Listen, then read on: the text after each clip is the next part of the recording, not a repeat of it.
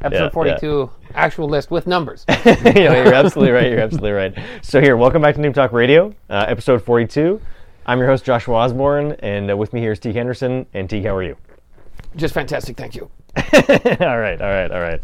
Do you think it's possible for you to ever give a sincere answer to that question on the show? I wouldn't. You wouldn't? No. Okay. There's no okay. point. So don't hold your breath. It's not a real question. How are you doing? No. I want when to know somebody how you're asks doing. you how you're doing, you're not supposed to be like, well, my dog shit on my floor this morning. I had no milk for my coffee, and I got no, man. We've been over this.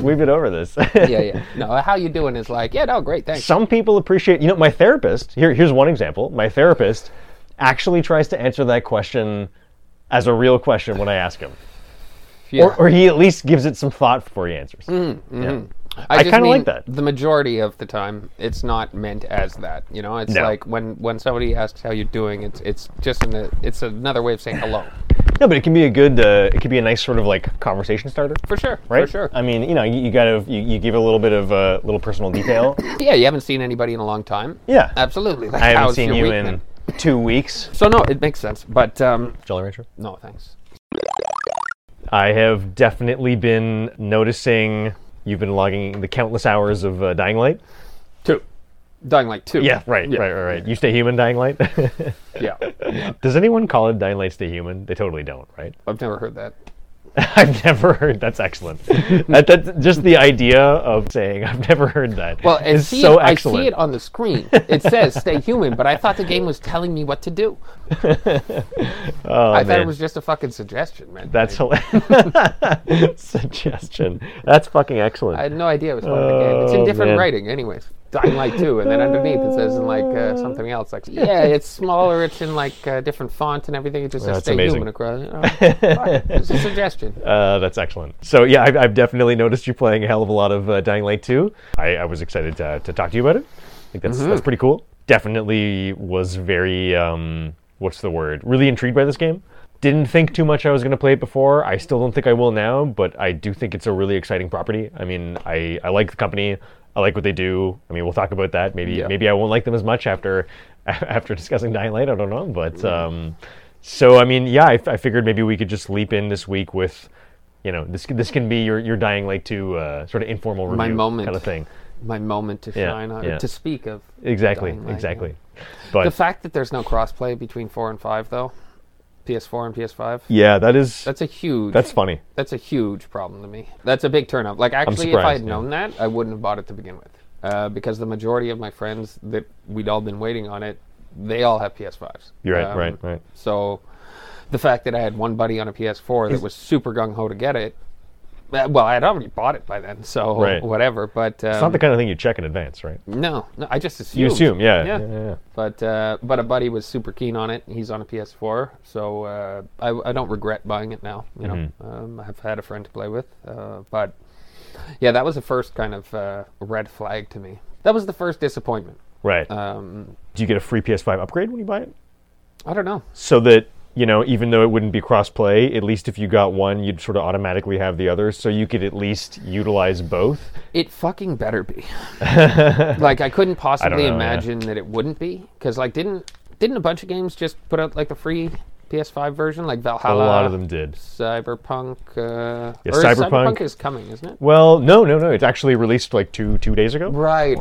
That's on our topic list. I'm very excited to talk about it. I unfortunately have not played it. I was gonna try it, but it literally. I mean, I got home from. I was in a cabin in the woods over the past week. I got home at 4:00 and started then. And it wasn't finished by the time I went to bed. You know what I mean? They're just totally. Because it was downloading both the PS4 patch and the PS5 version at the same time. So the PS4 patch was already 40 gigs or something. And the PS5 version was another 70 or something. So right. Forget it. Lost cause, yeah. Yeah. But anyways, no. But yeah, a lot of games do it anyways, right? So I really would hope that it would be. If we could come back to Dying Light 2, I was really excited to, we'll do what we've been playing, but it's kind of going to be the Teague's informal Dying Light 2 review. So, tell me about Dying Light. So I want to be a little... I don't want to shit on it too hard. Disclaimer? Yeah, disclaimer, I don't want to shit on it too hard. But, that being said, it's a piece of shit. Would you care to elaborate on the statement? No, it does some really cool things. It's got some awesome stuff in it for sure. It can be really fun, but it's got more problems than anything I've ever seen. More bugs than any game I've ever seen before. So, kind of a piss off. And it's got some other issues too, but the bugs are the main issue to me.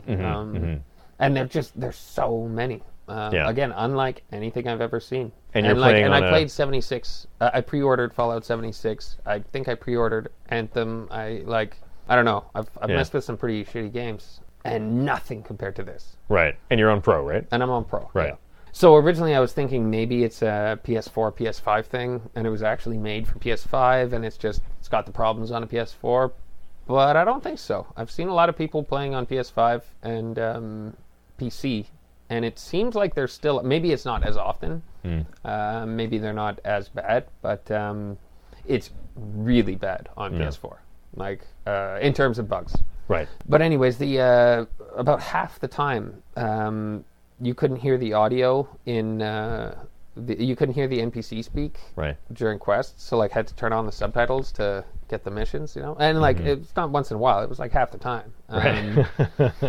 Crazy. That's substantial. Yeah. A lot of the time NPC skin wouldn't render in, so they would just look like super smooth gray. Yeah, they just look like mannequins, and then after a couple of seconds their skin would render in. Oh well, Cyberpunk had that problem. I do that. But it was just more, it just happened so much. And lots of enemies just kind of freezing in the air, just like Fallout. Really stupid AI doing dumb shit. On things you couldn't interact with that you're supposed to, missions just bugging out, huge problems, and the blue screens, tons and tons of blue screens.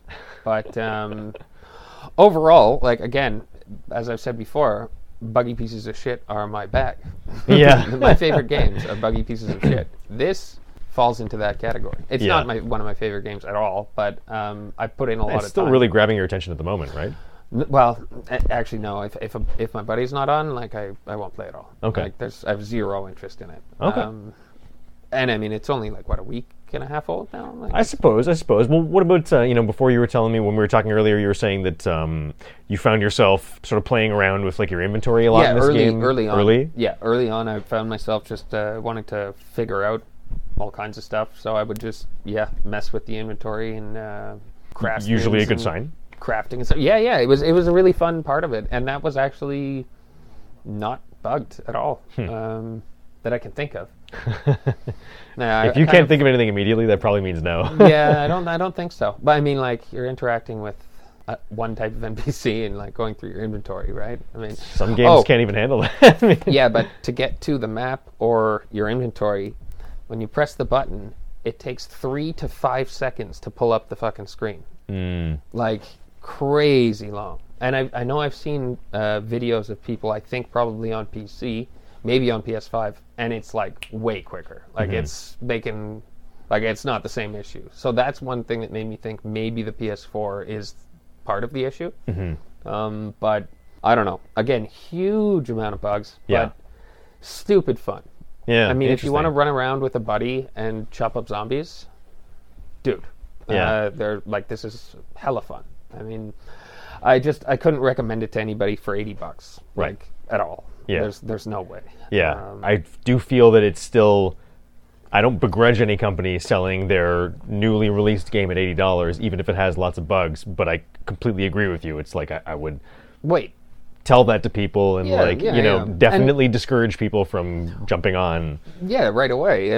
Because I really do think they will iron out a lot of the problems. I hope so. They have to, right? I think to me, it's no question. Given Techland's track record, I think they have a really good track record before this release. I'm not trying to excuse this release. I do think that, from everything you've told me, it sounds extremely, extremely egregious. Like a lot of just really, really, really substantial problems. Game-breaking bugs. Yeah, that very much could interrupt your enjoyment of the product. You know what I mean? Yeah. And that's what's important, right? Is it because a lot of the stuff that you were talking about to me earlier on the phone really reminded me of Cyberpunk.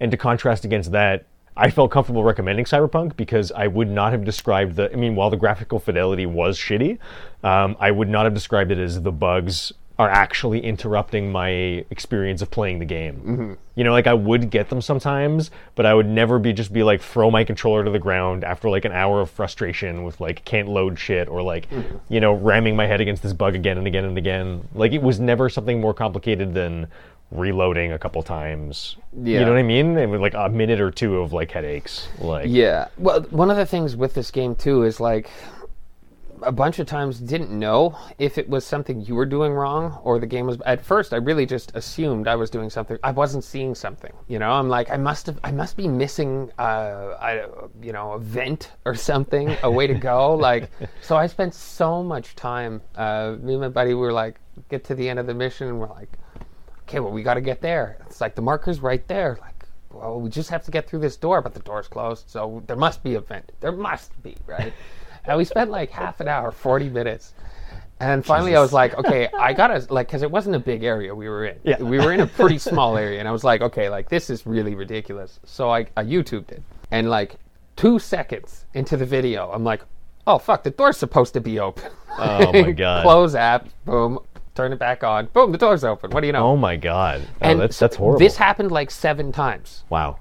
Yeah. Yeah. Where the video was like, I had to actually watch a video, and there was probably twice. You had to watch a video to make sure you were not hallucinating. Yeah, there was probably twice that I was actually missing something. Okay. But 5 out of the 7 times, it was the game bugging out on me.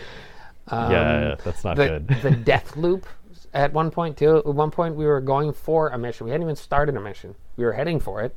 Out of nowhere, I get this countdown. It says, you're leaving the mission area. You have 5 seconds. And when the counter goes down, you just die. Yeah. And then it spawns you in the nearest spawn Destiny point. does that too. And the timer comes back again. Yeah. And you can't go anywhere in 5 seconds.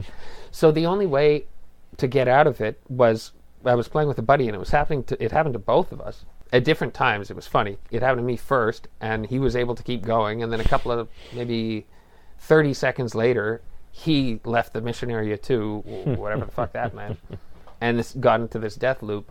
And the only way we got out of it was, actually, we stopped playing for the day. We said, all right, this is a sign. Like, we're not supposed to play anymore today. So we stopped. We figured it would have sorted itself out by the next day.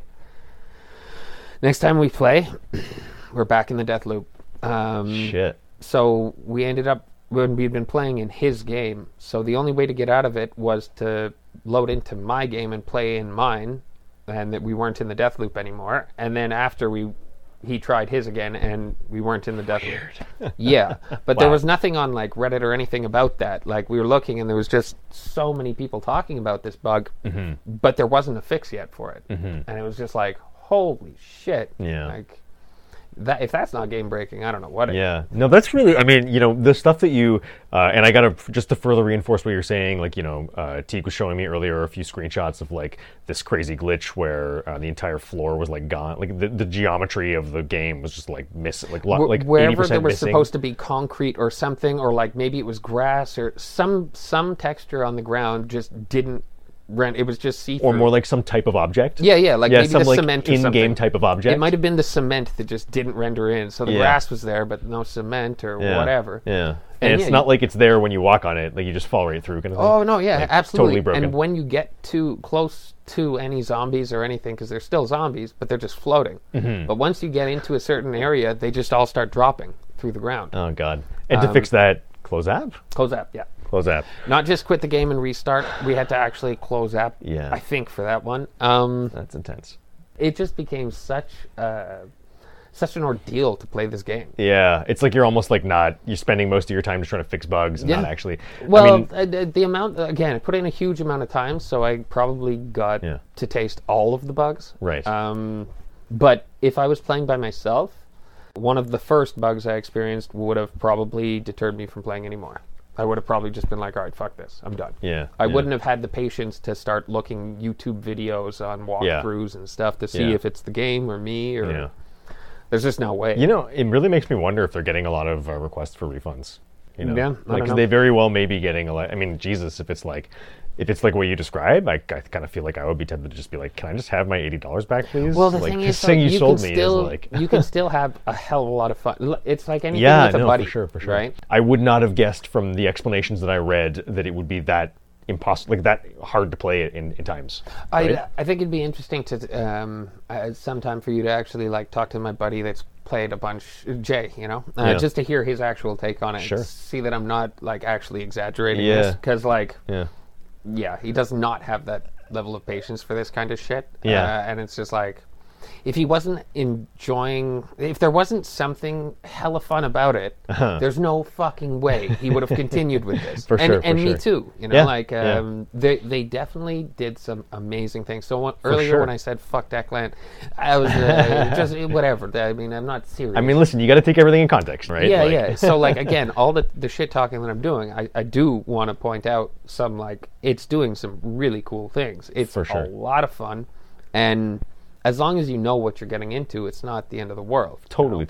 Well, listen, I mean, I'd like to come back to that, but just before we go, like when we come back, let's talk about the things you actually like about it. Yeah. But before we go, just to give my personal take on my experience with Techland so far, I am surprised by the things you're saying about the magnitude of the situation here, like with all the bugs. But yeah, but from my perspective, like Techland has, I'm trying to remember as carefully as I can because I'm pretty sure I played Dying Light at launch. I think it didn't grab me until well after launch, but I still think that I played a good maybe 10, 15 hours right when it released. Pretty sure I bought it at full price, so I think that must have happened. Again, this is extending my memory quite a ways back, but I'm pretty sure I got it launch day because I was pretty excited. And I don't think it did not... I would remember if there was issues. Like, I'm sure there was bugs, and I remember them squashing bugs for like quite some time after, but it was never anything that like I noticed where I was like, oh shit, this is like a mess, you know? Yeah, like, yeah. Nothing like that. I'm pretty sure I remember Dead Island remains the Techland game that stole my heart the most. Who do you voodoo bitch? Who do you voodoo bitch? I can't believe that you were telling me there was a Who do you voodoo Easter egg. And Yeah, totally. that's so fucking excellent. It was amazing. It's incredible. But yeah, Dead Island, I'm also pretty sure that I purchased quite close to launch on Xbox 360. Maybe the day it did launch. I think there was a delay between when it came out on PC and when it hit to Xbox 360. So maybe they did bug quashing in that period. Okay. But from what I recall, also, Dead Island, it was largely perfect. From what I recall, it was mean, amazing. Everything I've seen from them thus far, for me personally, makes me think that they will succeed here. Yeah. Right? Like, Yeah. they will fix this. They will continue this. Because Dying Light, I mean, had ludicrous amounts of support. You know what I mean? Like, they supported the shit out of that product. Yeah. I mean, Dead Island was perfect, and like I'm pretty sure they were bug quashing for like a long time after that came out. But really, Dying Light is clearly their baby because I think Dead Island was still under kind of the yoke of a publisher, sort of, Okay. and Dying Light was sort of like really their Love child. yeah, thank you. But you know, with the amount of support they put on that, I'm pretty sure that they will fix this. Oh, I'm It's pretty still a little rough, but I mean, it's not cool hearing about this kind of story for a day one game. It's too bad. But at least I feel like, you know, they'll probably... There's really no reason to believe that they won't eventually fix it. I hope. You know? Yeah. But anyways, we'll take a short break. Yeah, Maybe and I when do we want to come talk back- about the positives because there are quite a few. Yeah, like- absolutely. Yeah, so, yeah.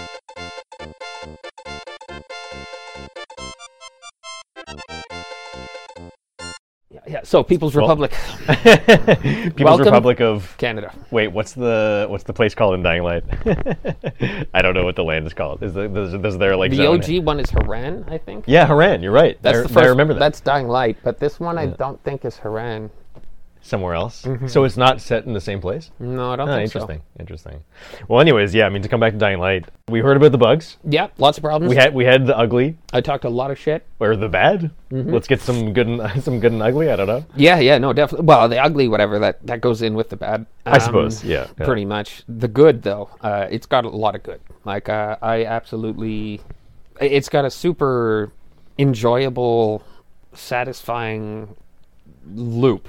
Yeah. To it, pretty much. Like, it's not really new stuff. You know, there's nothing really new about it in the open world sense of things. It's like, yeah, get this area, whatever. I mean, I guess there are some differences, but nothing major.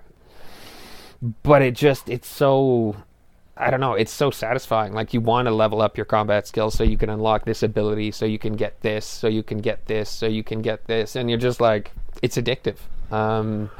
And I've heard a lot of people complain about the combat, say that it's not great or whatever, and I've watched videos of them play, and I'm just like, you just don't know how to do it, man. There's so much you can do. You don't have to. You can just kind of slash and whatever. That's how I played the previous one, and I mean, I enjoyed it like that. Yeah, well, that's the thing. So, okay, so one in the ugly is the difficulty, the scaling of the difficulty. It's pretty easy. Okay.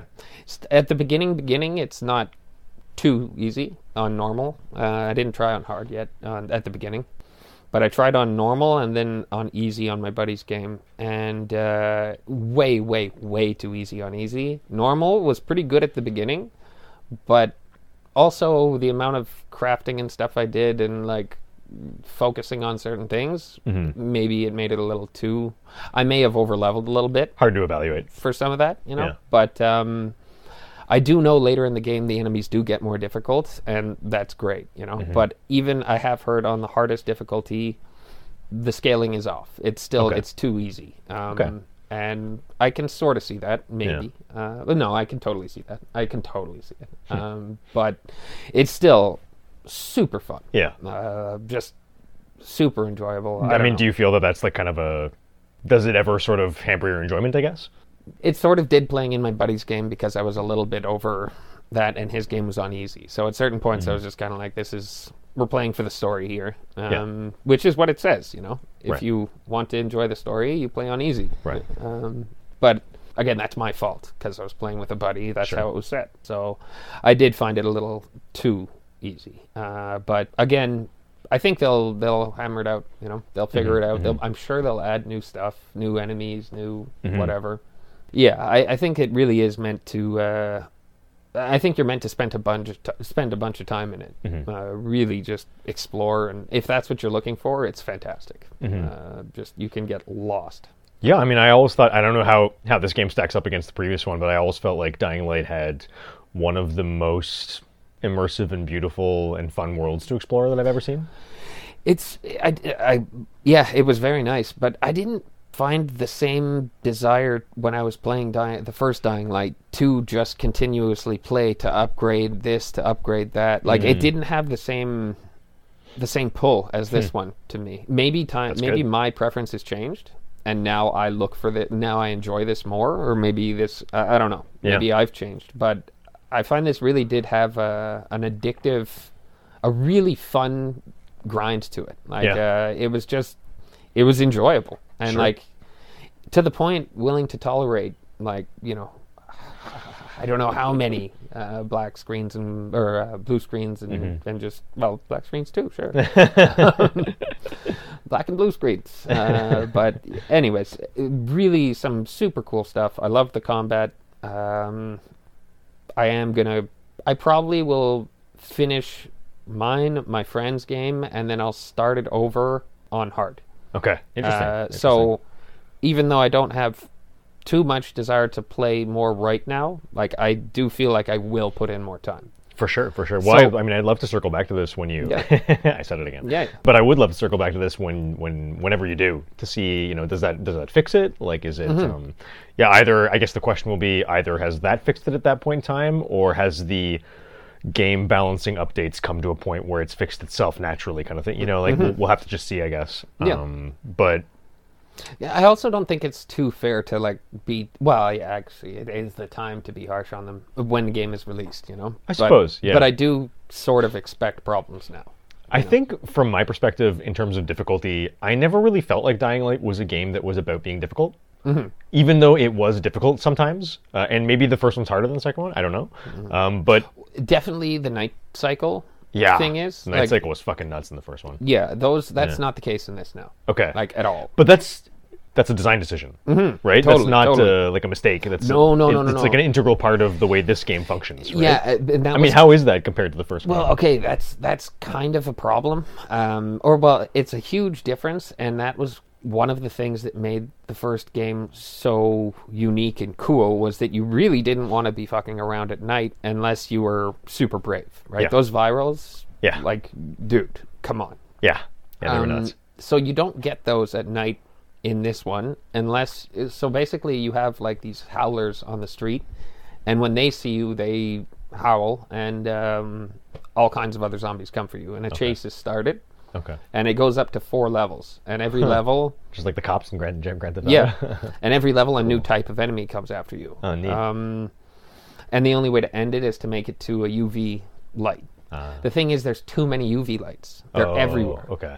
So you're never at that point where you're absolutely terrified and completely like flustered. Like they're everywhere. There's too much of it. Mm-hmm. And I think the virals come on like maybe the 4th thing. I've never gotten a chase up to 4 in all of my time playing. I have come across a handful of virals in buildings, which is cool. They're tough as hell and whatever, but not too many at night. It's a completely different vibe for running around at night. This game, there's no real worry of doing it as long as you stick to the roofs. Right. If you fall, different story. But right. as long as you're on rooftops, it's not really scary. Right. Which is not the case with the first one. That's true. You don't have those in the first one. On the mini map, you could see their view, right? So you had to stay out of that isn't a thing. Well, you don't have the mini map. Right. So yeah. Oh, interesting. But that's an interesting choice. You have it's sort of like when you get seen in other games, you see a couple of lines on the side and then they change color. It's like that's the direction you're being seen in, and it's like turns yellow and then it turns red. That's basically what it is now. So but the nighttime in this one is like it's a different gameplay mechanic, right? Because they build stuff in the game around the nighttime exploration. There's stuff you absolutely have to do and can only do at night. Right. So there's missions that have to be done at night, and then there's a bunch of missions that they involve you going into a building, and the buildings are full of virals and super tough things during the day. At night, they're out on the street. So you go in the buildings at night to avoid the crazy virals and stuff. Right. But you have to get there, right? Right. So very, very cool, but different. Yeah. Completely different. And can you go in during the day if you... You totally can if you want to fight the virals. Oh, that's cool. Yeah, so I go in daytime all the time. But nice. Yeah, it's very neat. And then there's a lot of like areas where it's at nighttime, it's like a boss. Or like a certain type of zombie spawns there that like it's like a boss area. Kind of weird. So you have to kill them, and then there's a container that you can loot that can increase your attributes. Kind of. It's almost like some Destiny or some Diablo elements. There's or some something. really cool elements. Yeah. In it. And again, they tackled it completely different than the first one, but it's got some chops, man. Yeah. Like I really did dig it. So I don't know. Very cool. Well, I mean, like I was telling you earlier, I really feel like the only remaining sort of pillar for Techland to conquer is the narrative story, the narrative and story pillar. I feel like it's the only thing that they've never been able to sort of knock out of the park. It's been varying degrees of okay for a long time. Yeah. Like I thought Dead Island was pretty good. I thought Dying Light was horrible. From what I've seen of Dying Light 2, I felt like it looked similarly horrible. And what I heard from my buddy at the grocery store talking about playing it. But yeah, I mean, how do you feel about that stuff? Like, can you... Yeah, I feel like it's better than the first one, but it's been a while since I played the first one. It could be, I could have just been enjoying certain things so much that I gave it a pass, Well, I mean, like I've always said, it's a testament to Dying Light and Techland that the lack of good narrative and storytelling is not an obstacle to enjoying the games. Right. And that's always been the case, right? So it always comes from this place of like understanding that, the gameplay mechanics are so enjoyable on their own and the world is so fun to explore that you really typically just don't care that much that it sucks, Well, some of the stories were actually pretty cool and some of the missions are pretty cool. But the thing is they just don't expand on it. So it's like a one-time deal, and you're like, "Oh, awesome! I would love to deal with this person again." And then it's like, "Okay, well that doesn't happen," or it doesn't happen. This like the interesting part of the story is gone. Like now, it's just you're gonna go do something retarded, like go get books or something, or deliver mail. I don't know. But it feels like it kind of. Parts had serious potential, and were pretty well done, but then it just didn't carry on. You know? So a little bit unfinished, perhaps. Yeah, just maybe a bit rushed. Yeah. Sounds like, from everything you're saying, I mean, given the bugs and given the complaints about, like, it sounds like what I'm getting from you is, I mean, correct me if I'm wrong, but what I'm getting from you is that there are nuggets of, like, really solid story and characters there that maybe just Very small nuggets. Yeah, but Very are not, small. But could have been bigger nuggets. Yeah, totally. Yeah. They could have just, like, there's a few things that really I was digging. I was like, okay, I'm on board with this. I'm fucking, like, it was cool. There were a few times where, the difference between this one and the first one, I don't think this is really a spoiler. You're infected in this one. So...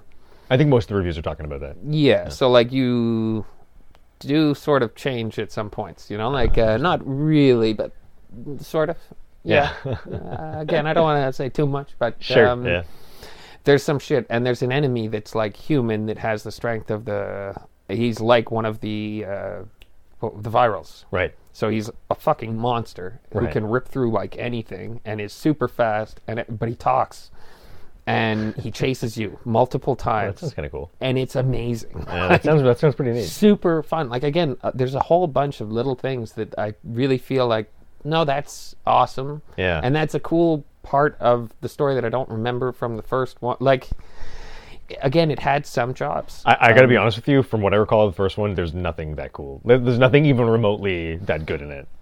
One thing I do have to say, too, though, about the lack of creativity is pretty much, like, it gets to a point where every time you open a door in a cutscene, and you open a door and it goes to a cutscene, you basically are going to get knocked out, right?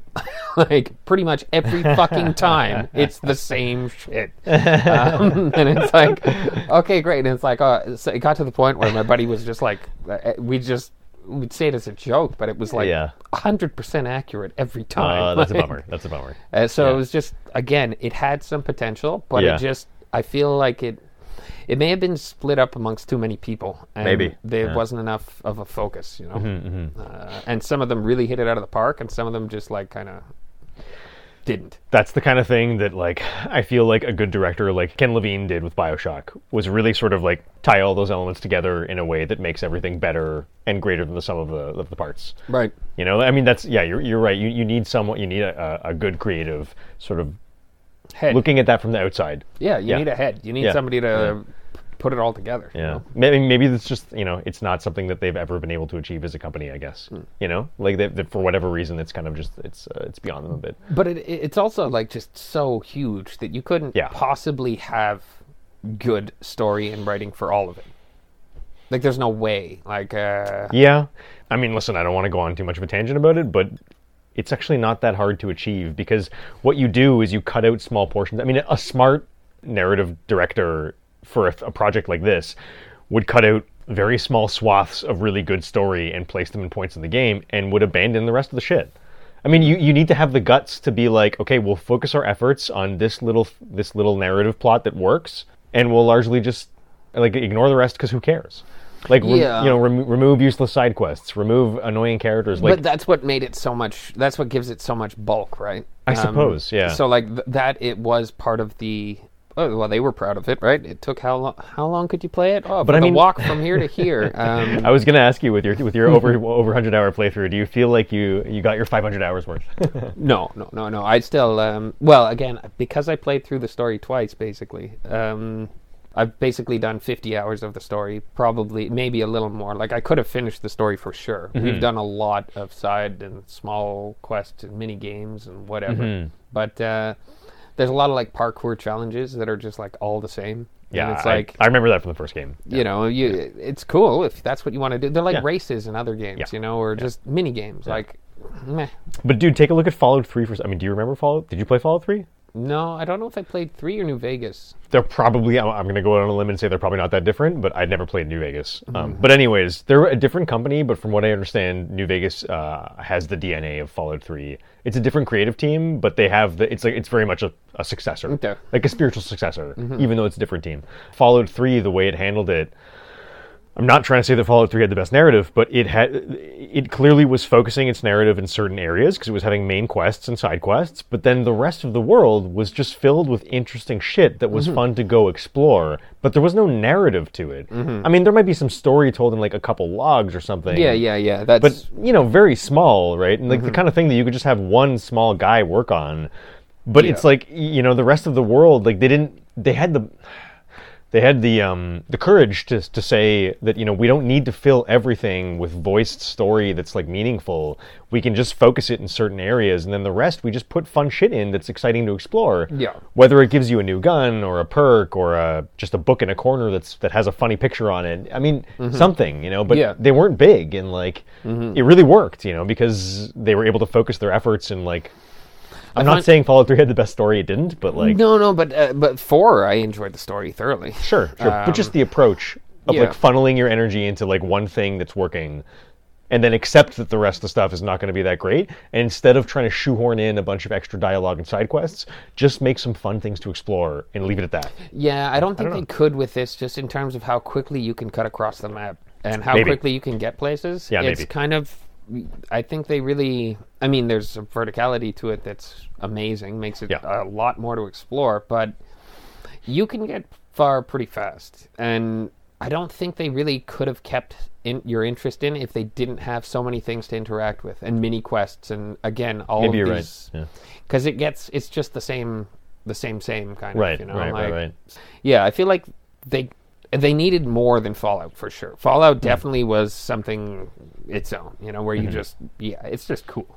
It is. It is. It's just cool. But it really is way more of an RPG than this. This is not an RPG. No, that's true. Yeah, I mean, I guess you could... It's an action game. I guess you could consider it partially. I don't know. I think genre-wise it technically is, but it's clearly more of an action game. It's an action game. Yeah. And I don't know. It's even just a parkour simulator, Sure. Zombie killing parkour simulator. Well, here let's take a page out of the Skill Up playbook. Would you recommend Dying Light? No, to PS4, no. I don't know about PS5, but just off the bat, maybe in a month, I would double check on it. Yeah. See if they've fixed a lot of the stuff. But one more thing, after the first patch, I had way more bugs. Interesting. Way more bugs came after the first patch. Yeah, that's a shame. Yeah, maybe after a couple more, it'll be better, and I would recommend it. But currently, you'd have to be a real fan, and you wouldn't need my recommendation. You would have bought it already if you're that kind of person. If you're like a true zombie fan and you just love the genre, kind of. True Dying Light, whatever. If you were going to get it, you would have already. I'm not going to recommend it to anybody. I guess from my perspective, it's like, I mean, I'm not in the mood right now to play a Dying Light game, but I liked the first one a lot. I love Dead Island, and if I was in the mood, I 100% would have immediately bought it. The other, actually, despite the bugs. I'm saying don't buy it, but if you do have a buddy that also that you want to play with, then that's a different story. I might say, actually, do buy it, because it's a hell of a lot of fun with a friend. Again, lots of problems, but it's stupid fun, man. There aren't many games filling that specific niche. No. Cool. So I guess that's it for Dying Light. Hope you found something to enjoy there. And masterpiece of a game. There's got to be at least 3 or 4 people that can't tell if that's sarcasm. Well, I don't know. I can't tell if it is. Nice. I don't know how I meant it. It is sort of a masterpiece. It is. Oh, yeah, I guess I forgot. I should probably say what I've been playing for a second. Yeah. I mean, listen, it's incredibly boring. Really nothing much to say here. I've just been playing Diablo 2. Although I don't feel that bad because I did fully get through Demon's Souls, so it's not like I've been doing nothing with my time. There you go. I mean, Diablo 2, still amazing. My level 65 sorceress, Miranda the Destroyer, finally died. Playing Nightmare. Died on, for people who know, the Ancient's Way, fighting the 3 barbarian ancients. It was absolutely brutal. And it was one of those situations, too, where it's like, I had that initial moment of like, holy fuck, these guys are hitting like trucks. And then like, didn't quite die. And was like, managed to start kiting around the arena and like, okay, I'm stabilizing here. I'm healing. I'm healing before they kill me. Everything's good. And like every 2 or 3 seconds, turn around, launch a few fireballs, run away, keep healing, and just flew a little bit too close to the sun, like 2 minutes into that process, and So I was starting to feel like she was invincible. So it's like I hadn't gotten a character to like Had never gotten a character past, I think, 28 before that. And then this one character went from 1 all the way to 65, and I was like, Wow. oh my god, Yeah, really. Yeah, it was almost making me extra nervous because I'm just like, this is too weird. Like, Yeah, she's cursed. She's done. Yeah, anyways, so she finally died with a lot of incredibly high-level equipment, which is a bummer. But, so yeah, I mean, that's it. It was fun. I leaped back into it with my Necromancer, who then died after 2 levels on Diablo, with no fire resistance, which was totally my mistake. Started a new Necromancer, got him to level 30, and it's going pretty well. So that's my Diablo 2 fun times. Wow. I guess we'll come to this in the news real soon, but I can say that I have been downloading the PS5 Cyberpunk patch. I am excited to try that. I think I will probably give that a go.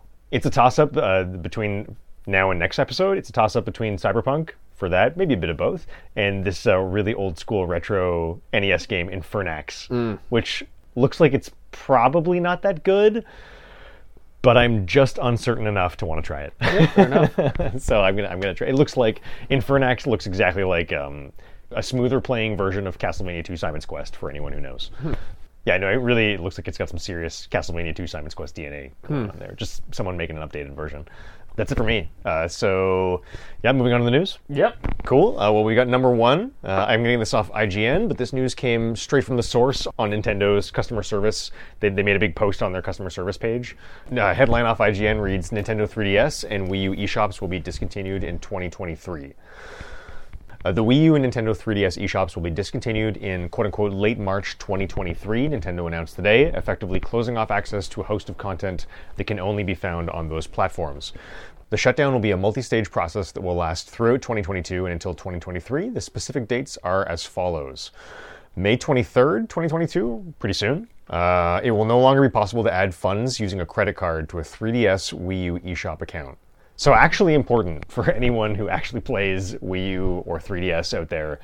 I don't play 3DS, but my Wii U is currently, I mean, again, I don't want to go on too much of a tangent, but I'm pretty not happy with Nintendo for the way they've handled their sort of like archival content on Switch. Yeah, it's like they have this whole subscription service thing, and it's like, yeah, you can play SNES games, but only if you get this subscription service, and it's like this whole thing where it's like, I just fucking hate my shit being tied to subscription services. I gotta be honest. Like, I want to pay too much money for old games. Just charge me too much money for old. Like, I can't stress enough. You know, I've previously purchased some Wii U, like, SNES emulated games for, like, they're pretty expensive, like $18 a pop or something, for shit that's like, it's literally a ROM file in a computer somewhere. That's all it is. You know, in fact, I'm pretty sure that I can't, don't quote me on this, but I'm pretty sure that in at least 1 or 2 cases, like modern ports of old, like re-releases of old games are actually using like internet emulators to run ROMs, because some of them don't even have the original code anymore. You know what I mean? So it's like, I have no, I don't care about paying money for this like old shit, but it's just like, it drives me crazy the way, like, I'm not going to ever want to get into Nintendo Switch Online with the SNES shit, because just this idea that like, so what if I don't go to my cabin, if I go to my cabin and like don't link to the internet within like 4 months, I just won't be able to play sometime? Like, fuck you. Like, I don't care. I buy this shit to not even play it in a lot of cases. You know what I mean? Like, I buy it for it to be there so that when I do feel like it, I can. Anyways, that's a big rant, but no, fair enough. Yeah, I mean, all that to say, that's why I care about this, because my Wii U is my old game emulation machine, right? It's what I bought all the classic SNES stuff on. Like, I have Super Metroid on it, Earthbound on Super Nintendo, which is a really famous Super Nintendo game. It's quite good. I would recommend it. The only place you can buy it officially, like, new now, was on Wii U. It's the only system you could purchase it in a way that you could have it, quote-unquote, forever. Yeah, you could buy it on their eShop for like whatever, I can't remember, like $12 or something. Okay. So yeah, I mean, anyone who wants to like, fill out their collection before these things finally get shuttered, May 23rd, which is surprisingly close, is the day that you can no longer actually add money through any means, right? Well, through credit card, no? Through credit card. Yeah, no, that's true. I guess it's meaningful, but it would be probably a lot more difficult. But then August 29th is the day that it'll no longer be possible to use an eShop card to add funds. Although those could already be off the shelves by the time this, like, it depends on, like, I mean, Nintendo can force people to remove those from the shelves in advance if it wants to. Yeah, but you can get those online usually. Unless they forbid the sale. I mean... Yeah, no, I mean... Yeah. I doubt they would before the officially, like... I mean, the fact that it's a few months later probably means that that's what they want to do. But it's kind of like you never know, right? And availability... I mean, they also... I mean, I haven't checked for a Wii U 3DS eShop card in a long time. Yeah, fair enough. Those may not be readily available anymore. I don't know. And then late March 2023... will no longer be possible to make purchases, period, download demos or themes, redeem a download code, or add funds. IGN notes, if you're worried about your existing library of eShop games, the good news is that you will be able to re-download content you already own as well as existing software updates. It'll just be impossible to purchase new stuff. So they've given no date for, like, you can't download shit anymore. They will close it at some point in time, of course. But there is no on the horizon. It's really just like if you were missing shit that you should have bought a long time ago, maybe now's the time to get it. But I mean, that's it. Yeah. You know? I mean, the systems are old and no one gives a shit about them anymore. So it's not like it's shocking or anything. It's just, Right. And like, I'm not, I'm really, the only thing I thought when I saw this news article was like, oh shit, I actually better go check my Wii U. Yeah. And make sure there's nothing left to buy. Yeah, there you go. Just because, I really like it as an emulation machine. Okay. But it's totally like because it has Wii inside it. Like it's got a fully, you can boot to Wii mode, and it's a fully functioning Wii. So I purchased all the Wii games that didn't exist on Wii U internally. Okay. Right? So I have like a certain amount of SNES games on old school Wii that I have the paddles for, and then I bought all the stuff that was on Wii U of the old games. So it's a really big like NES, SNES collection for me. Okay. Anyway, so I need to check to make sure it's like, up to date. Yeah, exactly. I've crossed the T's and dotted the I's on that collection, but that's it for that. Sad, but these things happen. Moving on to number 2. CD Projekt announced a Cyberpunk 2077 stream to be broadcast on February 15th. It was being branded as Red Stream. They didn't specify anything about the stream in advance at all, but they just said they called it a Cyberpunk 2077 stream. No one knew what to expect. That happened, and then I'm going to reference this article from PC Gamer, which is enormous Cyberpunk 2077 patch tweaks almost everything about it. And this was published, I think, the day after the stream launched.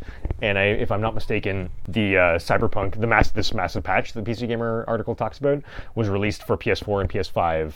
Basically, they released the PS5 current gen version right after the stream finished, which is kind of neat. And I guess the only thing that sort of I thought was a little silly about the whole stream thing was it's cool to like build hype for these things. Honestly, like I kind of agree with, I saw some journalists bandy this around, like I don't feel like the information presented really didn't need it was like a 40-minute Q&A stream thing. Right. It was just sort of like, why did you not just like put a Twitter update about this or something? Or an email, you know what I mean? Like, I don't know. Like it was a bit like, do you guys really think that it felt a little like, maybe calm down about yourselves a bit here? Like people don't care about it that much anymore, but yeah, I don't mean to poo on them. It just, it's a cool update. It's just, and this is really, like the PC Gamer article says, this is an enormous Cyberpunk update. It is pretty big. But yeah, I just feel like they could have, reined in their sort of like desire to, their desire to get the public hyped about it. It's like, I think that we've already, the hype train is past Cyberpunk. Oh yeah. Yeah, we don't need to talk about that anymore. You don't need to overhype us anymore. You know Cyberpunk's what I mean? still going? Anyways, to come back to the patch itself, I'll take some clips from the PC Gamer article here. Yeah, so as of the stream, the patch went live. The list of fixes, tweaks, and additions are enormous and cover everything from AI behavior to rebalancing skills, adding new elements to the world, and pretty much overhauling the driving model. Night City is about to go through some big changes. Perhaps the most significant are those that CDPR groups under Living City, because these are a truckload of improvements to enemy and NPC AI. The patch notes basically list fixes for everything non-player characters ever do in the game. The following is a partial list taken from full patch notes, and there are improvements to, quote-unquote, taking cover, positioning, reloading, equipping weapons, dodging, blocking, and many others, ... hit reactions and death animations, ellipsis, enemies are now much better at blocking and evading, Karenzakov in brackets, attacks, ellipsis, further diversification of melee and ranged combat behaviors for different factions, reckless, aggressive, balanced, defensive, cautious, ellipsis, followers now contribute more in combat, ellipsis, numerous fixes and balance changes to Netrunner combat. That all sounds great. PC Gamer notes on a more macro level, there are also changes to how crowds react, with certain NPCs now willing to get aggressive if you're out of line, and generally improved reactions to the player, better pathfinding, and hopefully less obvious despawning. This applies to NPC vehicles also, which, as well as receiving visual improvements on turning and general movement in traffic, will now react to danger or being bumped into, and NPC passengers can now die in car crashes. If you're being chased by the cops, you can opt to hide out in the area they're looking for. Brackets, previously you just had to put distance between them and you. You kind of like, it was impossible to hide from the cops before. That's sort of, so it's like, you sort of can, maybe, now. Is there anything else I can note that's substantial? A bunch of driving improvements. I'll believe it when I see it. Alongside these improvements there are changes to the open world fixer quests. V now has standing with fixers throughout Night City. New fixer gigs will appear gradually in sets as your standing increases, and a fixer will offer you another set of gigs only after the previous set is completed in a given district. That's great. They just kind of came all at the same time before. That's neat. I like it. Completing all the gigs for a fixer will earn you a special reward. That's new. It's completely new. Many fixes to individual quests. Character interactions have been improved in a lot of cases, especially with romances. Some actual new update about you can rent 4 additional apartments, so you can have different apartments in the game now. There was just one before. You can alter the appearance of your apartment. You can customize V's appearance in the mirror, like just a whole whack of shit. Right. Not to mention a bunch of new weapons and attachments. These I have not seen yet. Like I said before, I'm downloading the patch. It finished like this morning, I think. I'll probably play, I don't know, maybe tonight. A rebalancing of clothing mods, tweaks to make the easy difficulty setting a little bit more challenging, and the introduction of 2 new stats for V. I meant to Google this before I came over. 2 new stats for V could be fucking massive. I just can't tell at all, and I didn't have time to check. Right. They also note right after that the last change about the stats goes alongside a rebalancing of the perk system and a slight shuffling of the skill tree, meaning all players will get basically a free character respec because the patch will reset all skill points. So it could be substantial. I gotta see. UI overhauls. I mean, yeah, and then there's a bunch of like sort of technical stuff, but that's the main. It's huge. The patch itself was 47 gigs for PS4. Wow. So it's a big one. But I don't have much to say. I mean, I'm really happy that they're Just exciting, yeah. It's cool. They really need to have some fucking humility. God damn it. When did it come out? The Stream original. or the actual original game? yeah. December. I want to say December 20th or something, or December 10th or something. I'm pretty sure it was delayed to early December. Okay, yeah. The way they deliver their news annoys me. I feel like they completely lack humility, and it's like deeply inappropriate for a company that's had the level of mixed messaging and sort of like unkept promises to its gaming, its consumer public. I'd say failures. I mean, I was trying not to be harsh, but yeah, they've kind of been, like They shit the bed, man. Yeah, they really shit the bed. I mean, I'm still upset about my promised multiplayer that doesn't exist. The only reason why I bought the fucking game, yeah. Yeah, but alongside that, part of me still thinks that if they were going to somehow still do the multiplayer in Cyberpunk, this is what they need to do first. Yeah, fair enough. Right? Like, is build a playground that works. For sure. Any attention they give it is good. Yeah. Right? Like, it needed it. It's just like, maybe don't build yourself up so much as like, look how amazing we are for doing all this. Like, right? Dude. That's just it. Put out a proper game. It's like... or fix it silently. Yeah, thank you. Yeah, I wish there was a bit more of the attitude of like, we're sorry we couldn't deliver more to you to begin with, but here's a massive fucking patch. You know what I mean? Like a bit of acknowledgement of like having a whole stream to talk about your patch, basically. Essentially a patch, you know what I mean? It's like a 40-minute conversation for a discussion of a patch. Like, really? Anyways. Yeah, I don't know. It's like they broke their arm drinking themselves off. Exactly. Yeah, thank you very much. I mean, I love what they're doing here. It sounds incredible. I really can't wait to, because I mean, I was waiting to try this on PS5 since getting PS5, and I'm super stoked to have like the nice graphical version of Cyberpunk.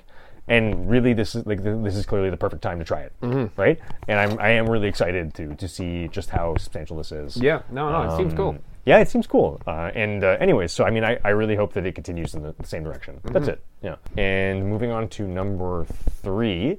Now, this is related. So I got this headline off IGN, although I'm also referencing a GamesIndustry.biz article almost of the same name. Here, the IGN article is Rebel Wolves, new game studio from the Witcher 3 director, is creating a dark fantasy RPG in Unreal Engine 5.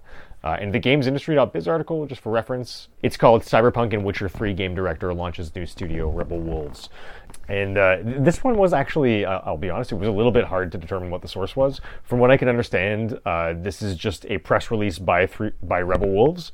And I think they gave small interviews to specific outlets because GamesIndustry.biz notes responses to their questions.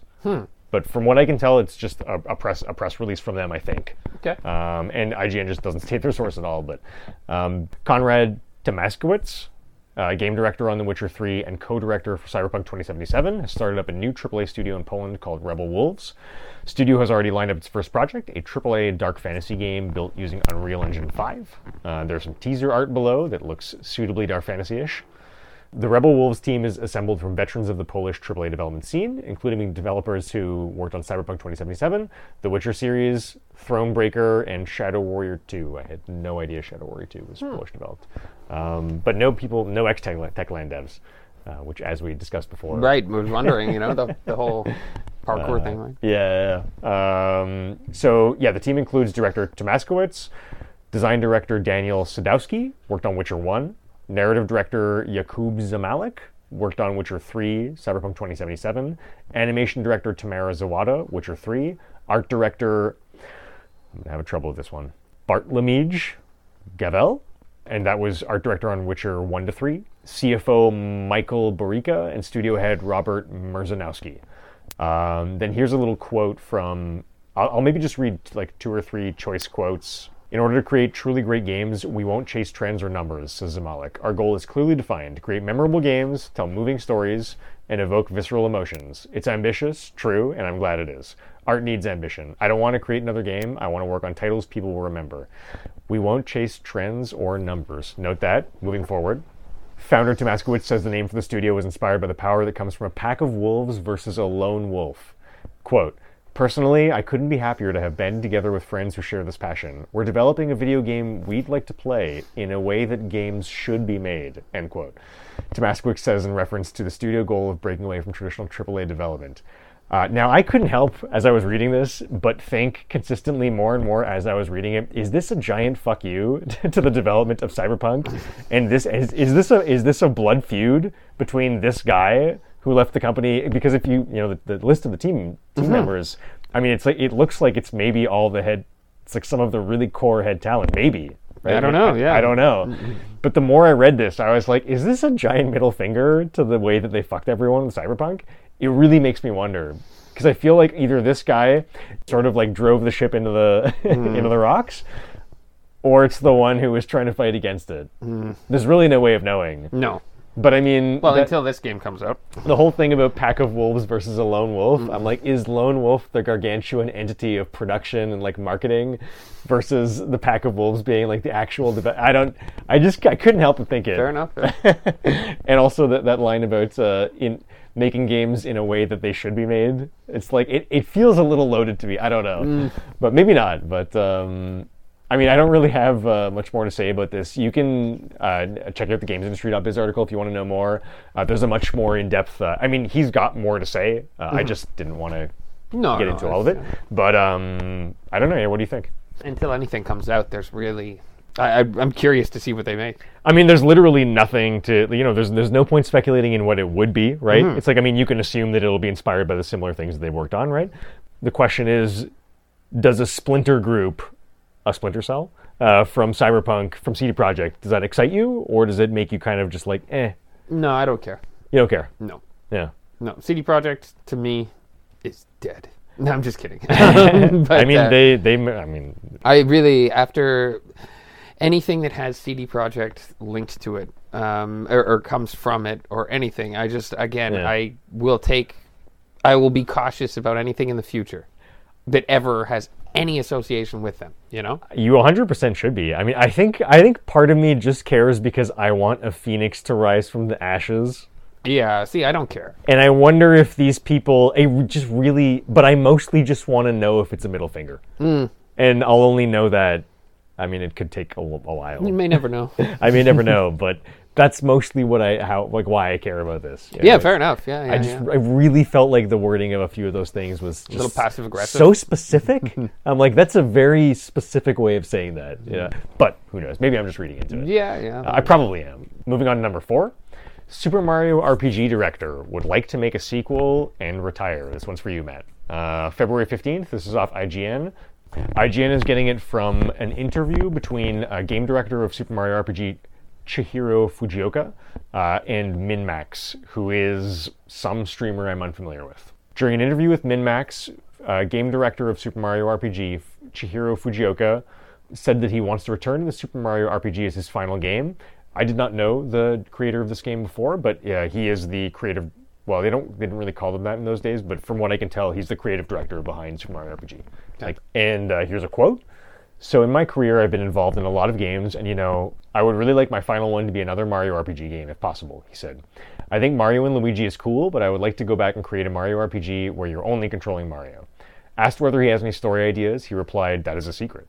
Fujioka is perhaps best known for Super Mario RPG on the SNES, but he also joined Alpha Dream, working on the Mario & Luigi series, starting with first installment, Mario & Luigi Superstar Saga.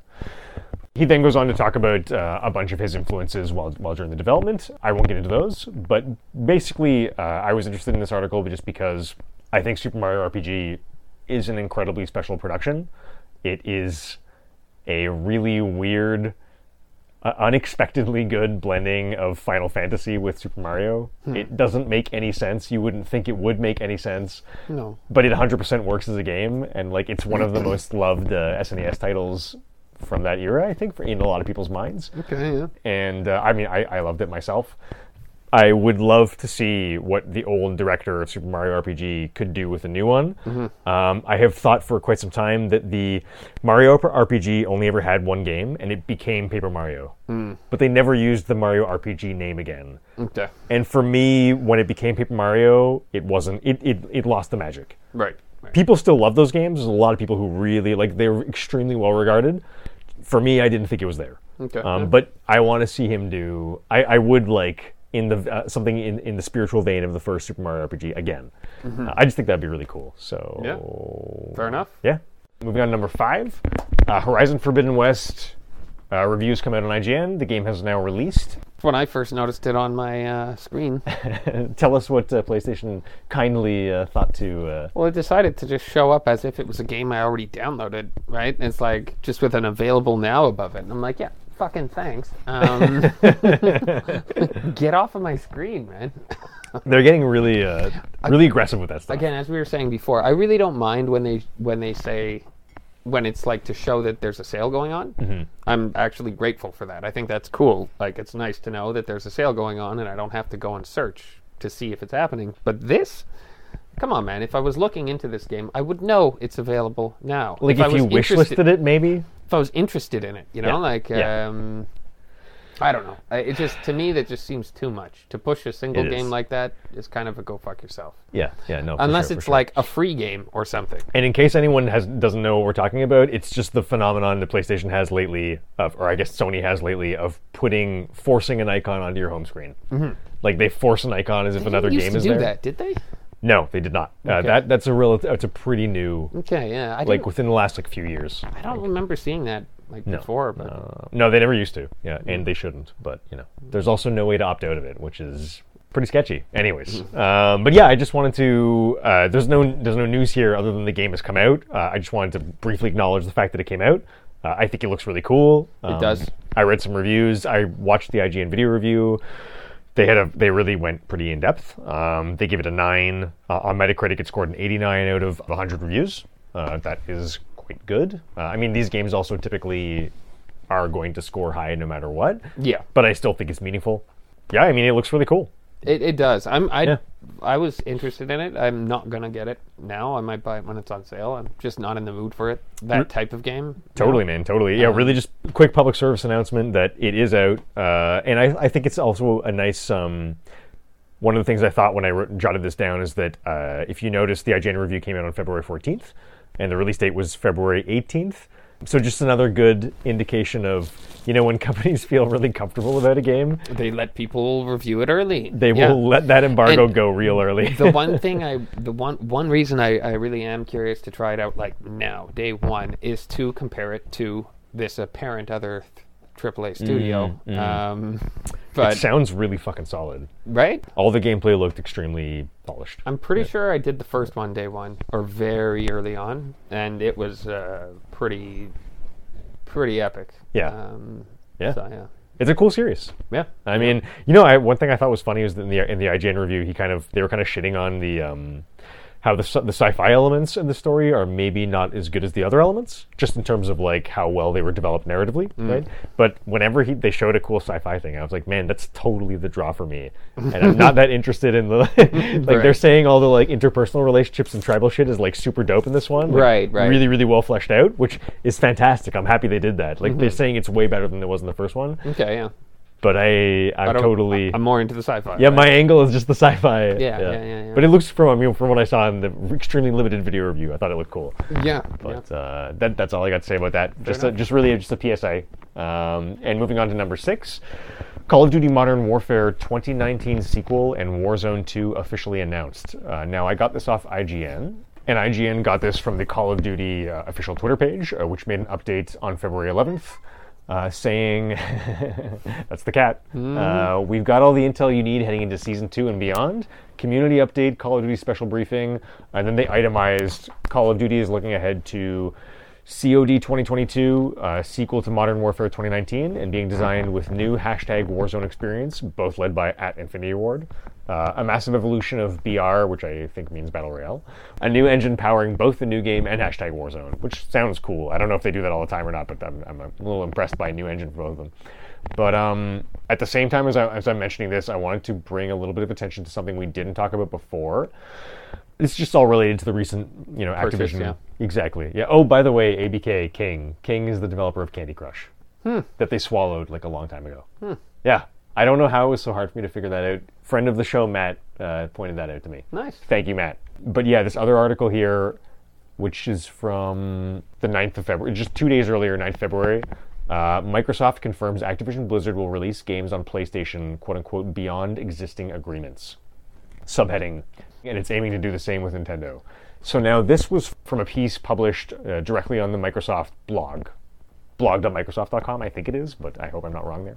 And in the piece, President Brad Smith addresses concerns that popular games would no longer be available on competing consoles.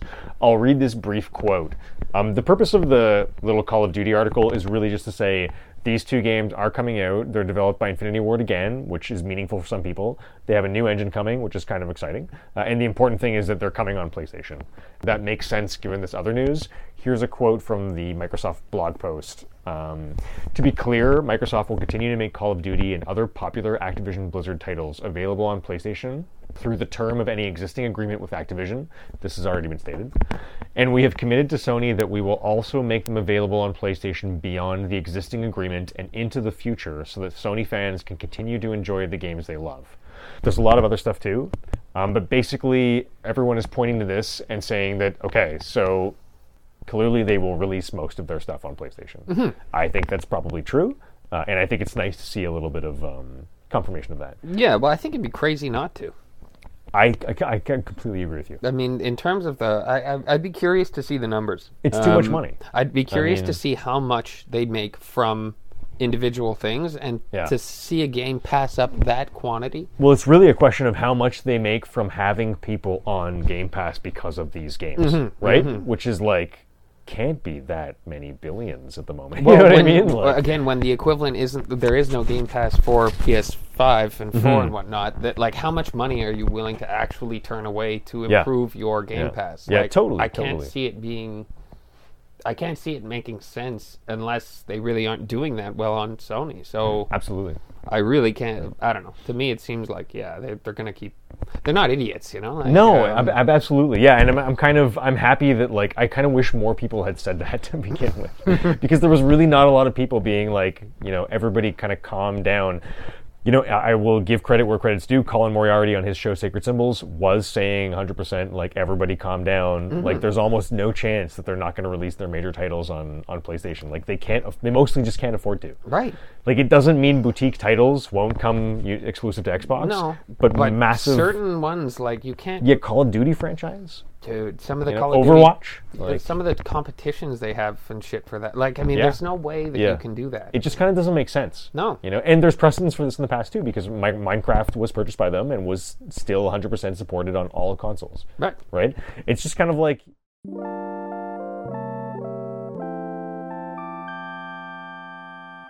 Little apology for technical difficulties there. We had some iPhone storage issues with the last topic. So we'll come back real quick just to say We're very happy that it looks like Activision Blizzard games will probably still be on PlayStation. Yeah. So I am currently not worried about the future of Diablo. I don't even know if I want to play Diablo 4, but I just want to know that I could play Diablo 4. Fair enough. It's really the only one of their properties that I actually care about. Yep. I guess Warcraft 3 I used to, but they kind of cocked that up real good with their remake anyways, but that's another story altogether. So moving on to number 7, which is, do you want to read this one, T? Well, I think it's just, didn't really have too much time to look into it, so I strongly suggest people look into this just to check out this article. But there's an IGN article. Siberian teen jailed for 5 years after attempting to blow up a Russian government building. ... in Minecraft. So, I mean, here, I guess I can just before you go on, I'll read the counter headline from the Moscow Times, which is where independent news from Russia. I don't know if that's true or not, but which is what IGN is citing in this article, which is Russia sentences teens over "quote unquote" terrorist plot to blow up Minecraft FSB building. That's it. I just say look into this article, and I thought it was a joke. I just I don't know. There's something to it. It's one of those headlines that you just can't help but let them get you with the clickbait with it. Absolutely. And, so I mean the IGN article doesn't actually say that much by itself. Mm-hmm. I wanted to sort of delve into the Moscow Times a little bit, but since I didn't have time before we were prepping for this episode, just go check it out. It's a hilarious title. That's it. Yeah. I mean, again, don't really have anything to report on it. No, either side. I don't really know what's going on. It was just the title that was so fucking funny. Check it out. Absolutely. So without further ado, we'll move on to number 8, which is off the PlayStation blog. Just revealed: 7 new indie updates and announcements. A big PlayStation blog announcement from, I think, Shuhei Yoshida was leading the charge on this one. And it's about a bunch of highlights about new indie games coming to PlayStation. They did this fun kind of like check back in here every 15 minutes for a new game trailer and little update, and then we'll put them all back here when it's all finished, like in a big reel kind of thing. It's not a big, they didn't make a big to-do about it. It's just a fun little indie announcement. I love to see Shuhei Yoshida participating in the PlayStation world. He just used to be a big name in the PlayStation community, period. He spoke a lot with previously on Podcast Beyond hosts Greg Miller and Colin Moriarty, Colin of which went to do Sacred Symbols after. I kind of wish he had more to do with PlayStation than he does now. Now, unfortunately, I think he's the head of the indie development department now, but he doesn't have nearly as a sort of outward-facing role as he used to. Mm-hmm. And he's just a really charismatic, nice, fucking nice guy, seems like. And I love seeing his face on stuff, and I kind of wish he was doing more shit. But anyways, this is from Shuhei Yoshida. And they highlighted Moss Book 2, which is a PlayStation VR title that was fairly successful. I don't play PlayStation VR. I don't know how impressive that is, but it got really good reviews. Here, I'll read the other headlines here. Master Splinter is coming to TMNT Shredder's Revenge. I think that game looks amazing, but it's also very well publicized already. Post Void blasts to PS5 and PS4 this spring. I wasn't impressed. Salt and Sacrifice PvP. I'm just not into that series anymore, but whatever. Samurai Gun 2 is coming to PS5. Fine. Hello Neighbor 2. It's got a little bit of... That has a niche audience, but it's a really weird sort of stealth... I don't even know what you'd call it. I feel that this selection is a little weak. I feel that there absolutely is a pretty rich indie world out there to plunder. Again, I wanted to get into the indie games I left off of our anticipated 2022 titles. Right. I will get to it sometime, but I promise there is more interesting stuff than what was listed here. Except Animal Well looks extremely cool. So Animal Well as in the thing you draw water out of, is coming to PS5. Animal Well is a solo project developer. This guy, Billy Basso, first I've heard of him. And this game just looks fucking weird, and you kind of have to see it to understand, I think. It's pixel art. It's really low-res pixel art. It looks like a weird sort of puzzle platformer. It's just so hard to... Here, let's watch the announcement trailer.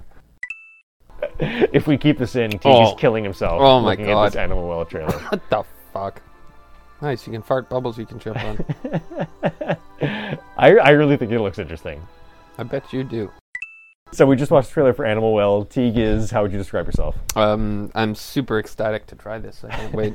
It's the best looking game I've ever seen. If you're tuning into the show for the first time now, that is 100% serious. Yeah, no, it looks like your type of game. We have such different taste, man, but I really think Animal Well looks actually pretty interesting. Well, if you've got fondness for that type of game, yeah, it totally does. The whole like maybe stealth, whatever's platforming kind of thing. Yeah, I feel like this even has like survival horror feel a bit to it.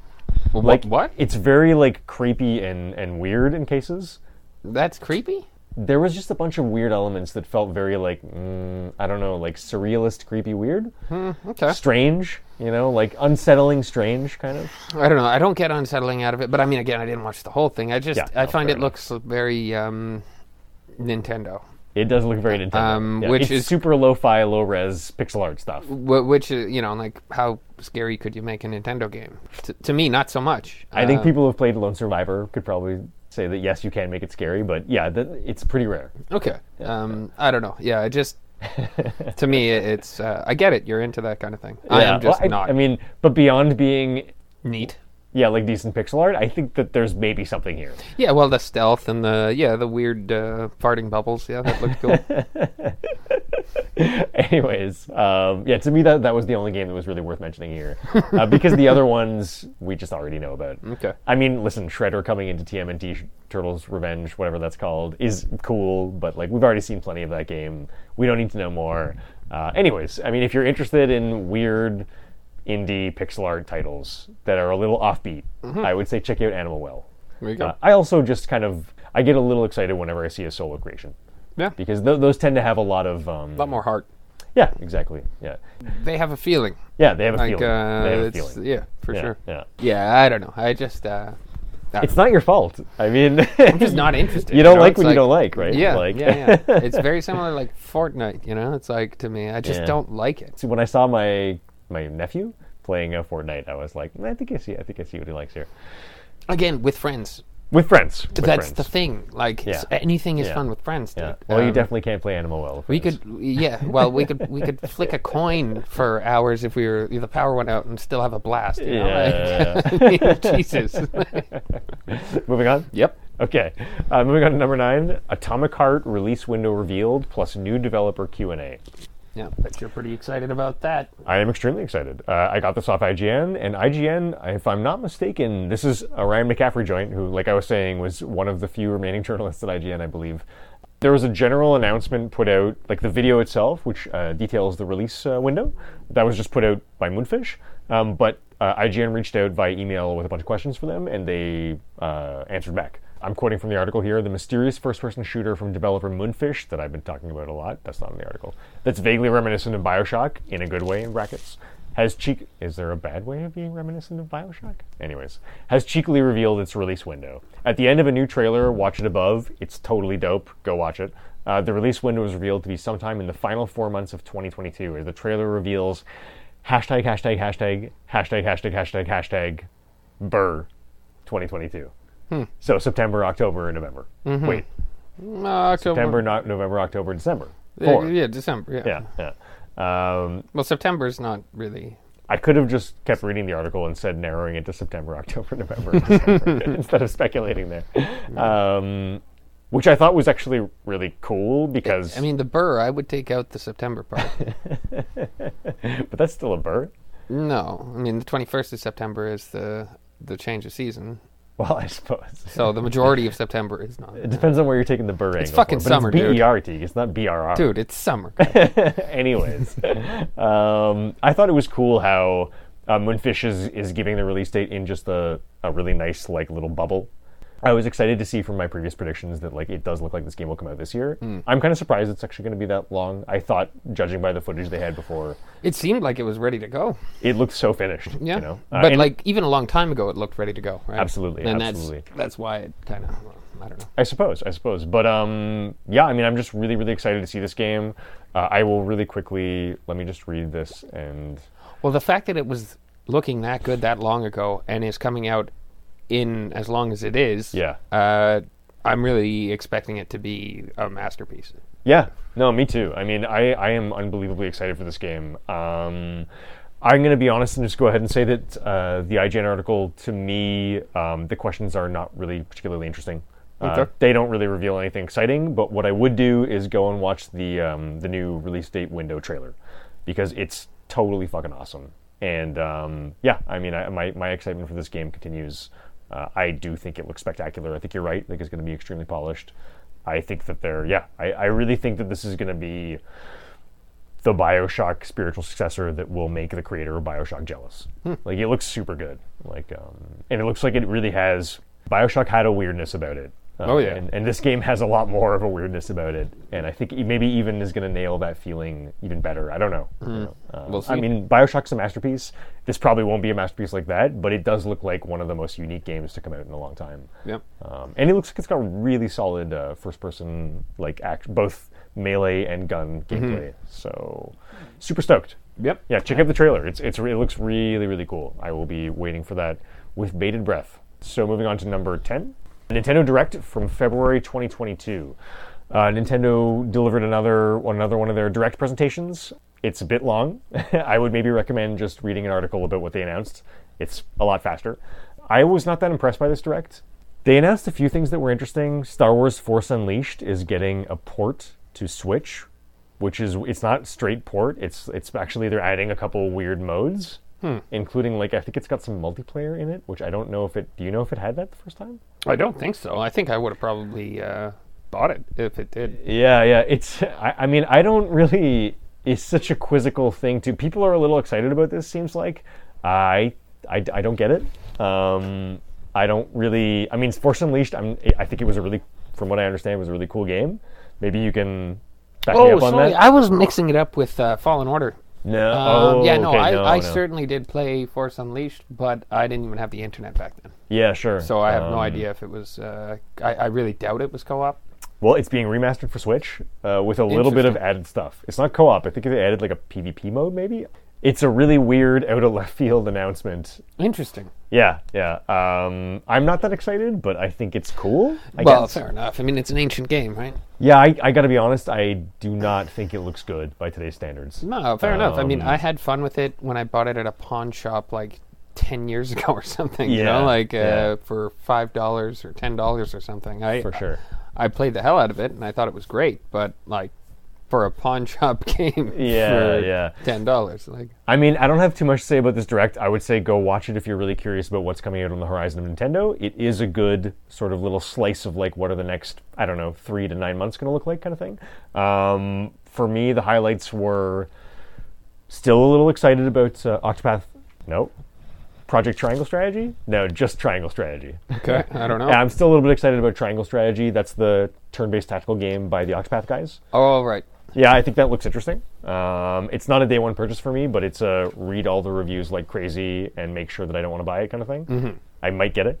Front Mission, which is an old mech turn-based strategy game out of Japan that has its origins back in, I want to say, the NES days even? Most people know it for, I think, PlayStation, starting on PlayStation, but Front Mission is a weird old game that it came to the US on a couple instances. It's like a big franchise in Japan, but like maybe 2 of them made their way over here. It really is just, it's turn-based strategy with mechs, and it's kind of interesting. I don't know if I want to play one of those today, but I very well might check out this. They're remastering Front Mission 1, which I think was originally a Nintendo game. It doesn't look like it's like updated graphics. They're just remastering that for Switch, and that's going to be, I think it's the first time released on North American shores, if I'm not mistaken. And they are very Japanese. Like, they're a little dialogue heavy and like that kind of stuff, but I'm curious. Yeah, fair enough. Yeah. I mean, I like mechs. I like turn-based. It's different. I might check it out. Hey. And the thing I really wanted to call attention to was, I'll use this Polygon article headline to bring it out. Cult 90s Square Enix RPG Live Alive to get long overdue Western release. So Live Alive is super fucking weird and super fucking Japanese. I think it looks extremely cool. It's a game I had never heard of before now, but it's getting remastered in the Octopath style. Okay. So with those funky Octopath, like HD 2D graphics, which I just really adore the style of. Yep. And I think the game looks so fucking weird. I'll read a really quick clip from the Polygon article. Live Alive's gimmick is that it encompasses 7 eras, each each with its own distinct storyline, art, and gameplay style. Prehistory, the Wild West, Imperial China, Edo Japan, the near future, and the distant future. Further, unlockable chapters tie these stories together, and there's a turn-based battle system uniting all of them, adapted to the combat style of each era.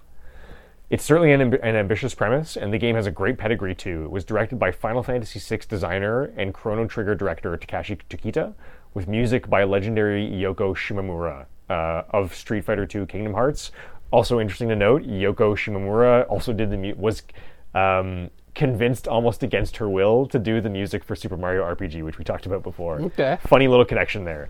Okay. But yeah, I mean, that's really all I have to say about that. I think that sounds extremely promising.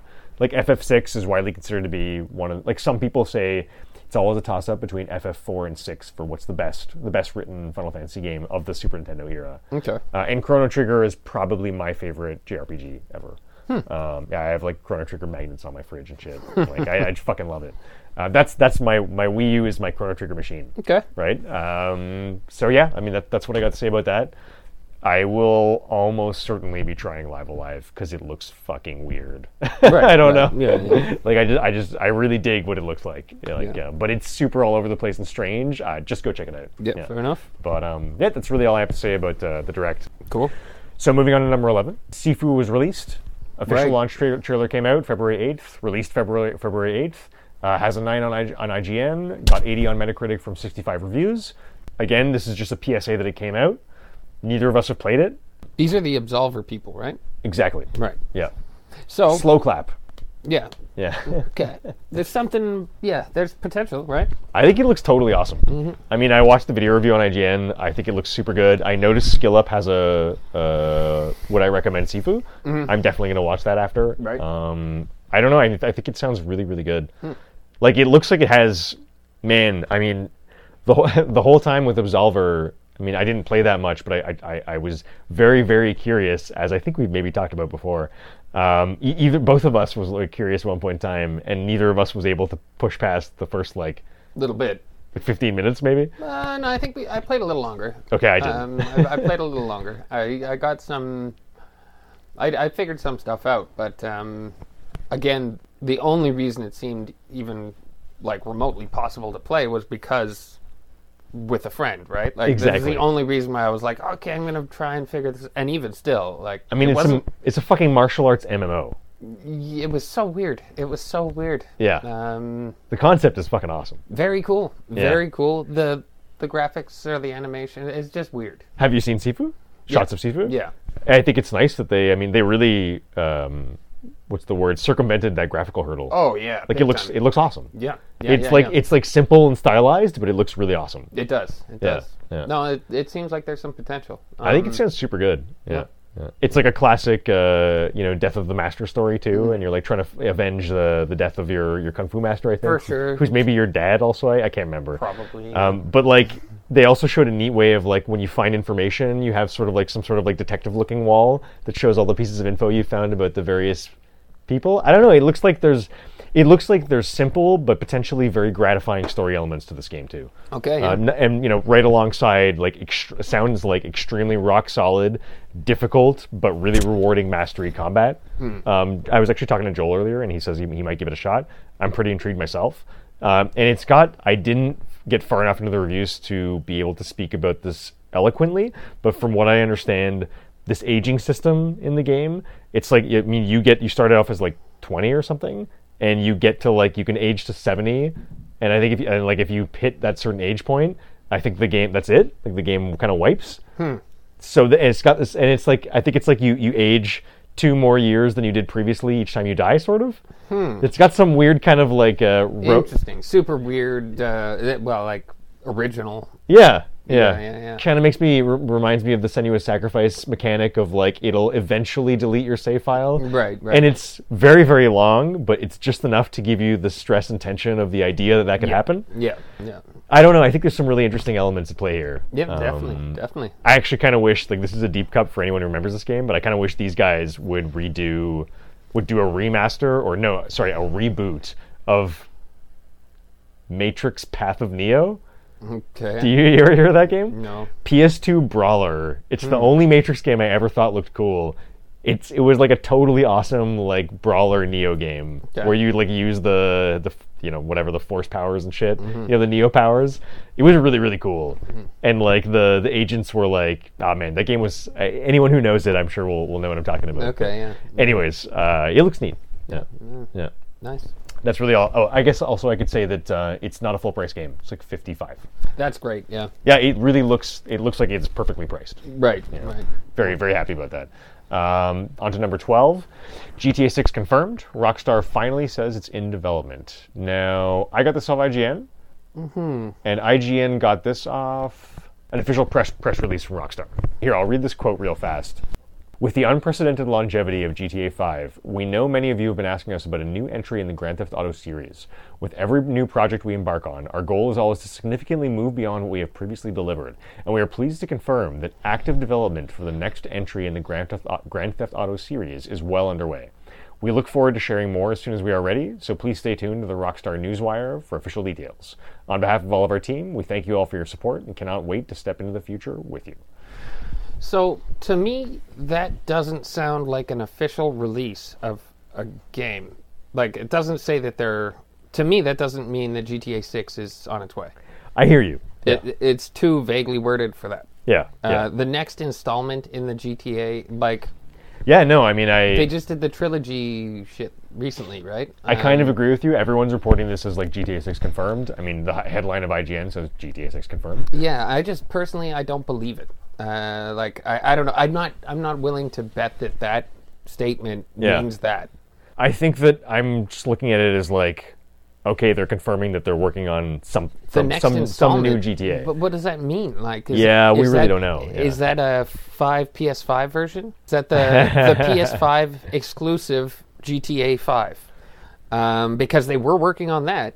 I mean, if they were to say the next entry in the Grand Theft Auto series and actually mean that, I mean, that would be such a horrific blunder that I think there's no way they would do that. Well, I don't feel technically the last game, the trilogy that came out, was in the series.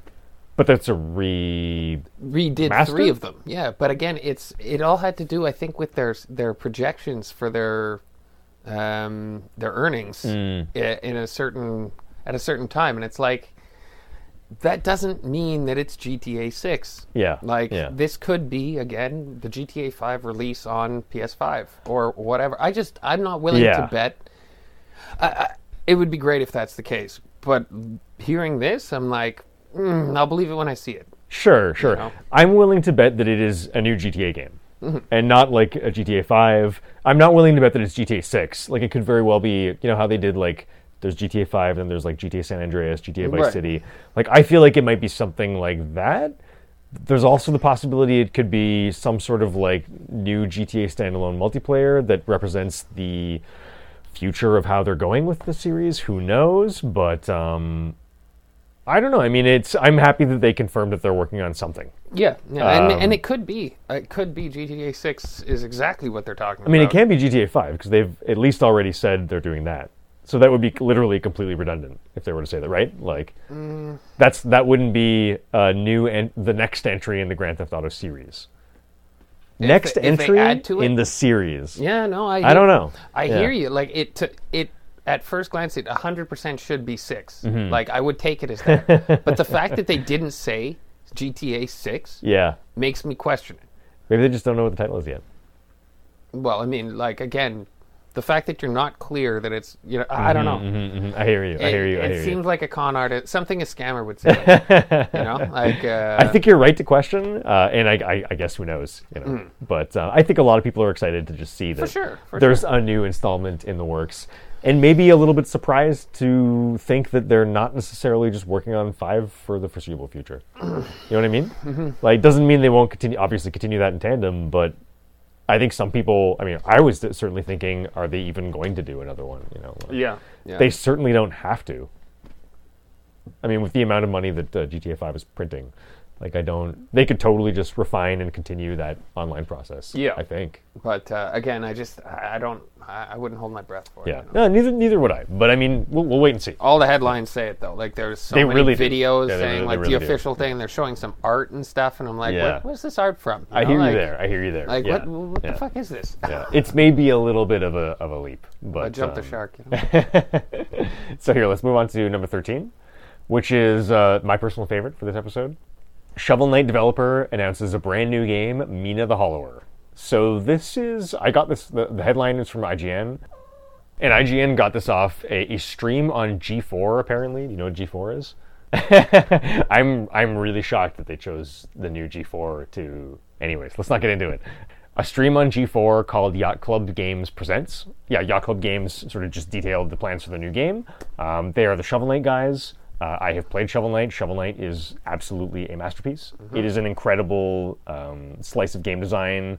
It draws on the best elements of like Super Mario 3, Mega Man, Zelda 2, The Adventure of Link, a whole bunch of like really, really solid NES games. It takes takes mechanical influence from all of them and makes something that is like greater than the sum of its parts. Right. It's really cool. I couldn't possibly recommend the game more. It's super hard too. Like it doesn't pull punches. Your cup of tea?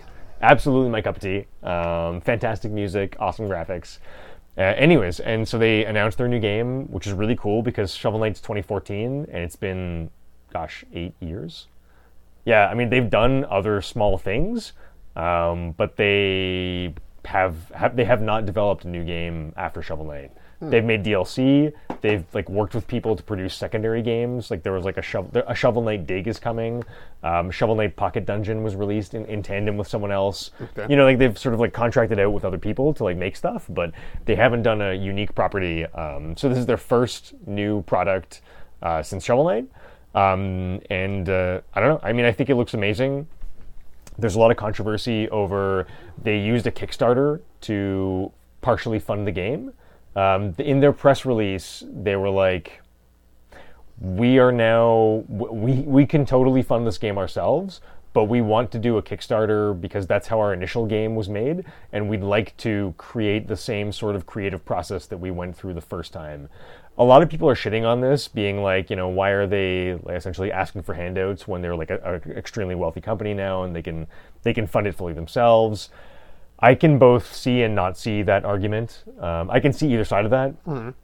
It doesn't bug me. I'm just not going to fund the Kickstarter. But well, no. I mean, it doesn't. If you want to be a part of it, then do it. I can really relate to what they're saying in terms of like we just want to do it the same way we did the first one because we liked it. I can relate to that. I also think that it's maybe that it could be seen as like a little I don't know, gross. But at the same time, at the end of the day, I mean, all you're doing with a Kickstarter really is just buying the game in advance. Mm-hmm. I mean, it's not really that different from buying it after the fact. It's pretty much just like investing it, having faith in them to the point of like, I want to contribute to this. You know, exactly. Like I'm willing to get on board from the get-go and whatever. And I mean, they're a fucking cool dev. Like, yeah, I mean, if there's someone to support, like, I would have no qualms about supporting them. Yeah, and if you don't want to, just don't. Yeah, it's kind of like it's not the way I do things. But it's not like the game isn't going to be made if they don't reach their thing, right? Exactly. So there's I don't see a problem with it at all. No, neither do I. I don't really get all the sort of hate on that, but I just see something that to me looks incredible. And I know this is really, like, you're going to laugh, but there's some better screenshots from the Polygon article, or the Game Informer article. Oh my god. I just love it so much. Yeah, I mean, it's straight up Legend of Zelda, like refined Legend of Zelda NES original art style. And I think it looks great. There's various shots of like the character, you know, visiting shops, buying items, like either learning abilities or buying abilities. It's unclear, but it's like it's also, you know, they're going for a Game Boy Color aesthetic, and they're using actually every color in the Game Boy Color palette, and they're not going outside that. So they're doing a really like legit sort of reinterpretation of like that platform, you know, which I think is super cool. The game itself looks kind of like it's going to be a Zelda kind of game, like original Zelda. And I just have so much faith in their ability to do something like that well because of Shovel Knight. Like, Shovel Knight is a game that, like, I wouldn't have believed it could be that good if you told me ahead of time. You know, without playing it, I'd just be like, it's like an NES clone. I mean, sure, it looks pretty, but, like, can it be that good? And you know, but it really is kind of that impressive. So, yeah, I just really want to see what they can do next. Yeah. But I'm super stoked. Like, I mean, unfortunately, this probably isn't going to. They didn't announce a release date at all yet. Given the track record of development time for Shovel Knight, it's reasonable to assume that it will probably be around. I think Shovel Knight was 14 months after the Kickstarter finished, so maybe it'll be around 14 months. But we'll know when it comes sooner in time. But Interesting. I can't wait to hear more about it. Nice. But that's what I got to say about Mina the Hollower. So on to last but not least. Yep. PSA, final PSA, number 14, GTFO review came out. This is old news. I got this off IGN. It's just, I watched the review on the site. The game itself, GTFO, came out December 21st. The review came out December 21st. The game was released December 10th. This is super old news. It's only on PC. And I really just wanted to bring attention to this because I have no idea how I clicked on this link to watch this video review myself. It's one of those just weird fever dreams where you click on an article that you think is going to be total, hogwash, and you're just like, wait a second. But the game has a 78 on Metacritic out of 13 reviews. IGN gave it a... This is another Ryan McCaffrey review. He's so good. IGN gave it an 8. It's on PC only, but here's a little tweet from the company. This is the GTFO 10 Chambers Twitter account. I think 10 Chambers is the dev. This is in response to some other user's question about a console release. They say, we'd love to release GTFO on consoles, but we are only 9 people working on the game. That's fucking awesome. So we have to focus our efforts. For that reason, the plan is currently to release on PC first, with possible console versions coming later. This game looks like some fucking genius made the incredible version of Left 4 Dead that Back 4 Blood should be. Right. That's exactly what it looks like. It looks hard as balls. It looks impossible to do if you don't have a super coordinated team of 3. It absolutely requires cooperation. It looks scary and terrifying. It looks like it has dope first-person shooter gunplay mechanics. It looks super tight, the gameplay. Really polished. And I don't have too much more to say about this other than maybe go check out the review. It looks incredible. And I can't... I both don't know how more people aren't talking about this game, and I really hope it comes to console. Yeah. Yeah. The I fact would that love it's to play PC this only, game. it's like, it's just a complete write-off to me. It's like Absolutely, but potential. I mean, they pretty much always come to console when they're successful. Yeah. Right? And this game certainly has the cultural cachet. It has the early influence with people to maybe get that. Yeah, fair enough. So I'm hoping. I don't know. Yeah, I mean, that's really, that's kind of all I got. That's pretty cool, though. That's it for I think that's it for today's episode, T. All right. Do you have any closing comments? Yeah, maybe I was a bit too harsh on Dying Light. Maybe. Just keep that in mind. There are some upsides to it, and I may have been a bit pissy about it. Maybe. I mean, I do have you on record, both from quotes written down from phone conversations ahead of time, and specifically, I can remember earlier on this episode today itself that you did say it's hella fun. Yeah, no, So, it's definitely hella fun. But it's not like you didn't say it was good. But I mean, I may have. I think it was yesterday or the day before was the last time I played with Buddy, and it ended. We stopped playing on with a bad taste in our mouth, and then I didn't see him on today, and I haven't played either, so it's like I had a bad taste in my mouth to begin. You were with. a little salty, so I may have been a little. Yeah, I may have laid on the salt a little thick. Sure. But whatever. They need some criticism. It's just whatever. Maybe not as much as I gave. I don't know. I mean, I still feel like the fact that you logged over 100 hours kind of speaks for itself. Right? Yeah. I mean, there's a reason why you played for 100 hours. Yeah, but the lack of, suggesting it to people, I wouldn't recommend it. Yeah. It's it's not that I wouldn't, under no circumstances you should get this game. It's just I can't recommend it for $80 I can't know that you won't get so pissed off with these bugs that it's a complete waste. It's just both me and my buddy aren't sorry that we spent $80, $90 with tax on it. Yeah. 92. Yeah. What the fuck? I mean, it's kind of just a question of just know what you're in for. Yeah, that's it. Right? Yeah. As long as you're an educated consumer, I mean, if it really appeals to you, go nuts. Absolutely. I think you could really have a blast. I would be going nuts if I felt like playing a zombie game right now. Exactly. For sure. Yeah. Exactly. Cool. Well, I guess that's all we have for you. Cool. So, I mean, hope you enjoyed that. And guess we'll see you next time. Have a good one. All right.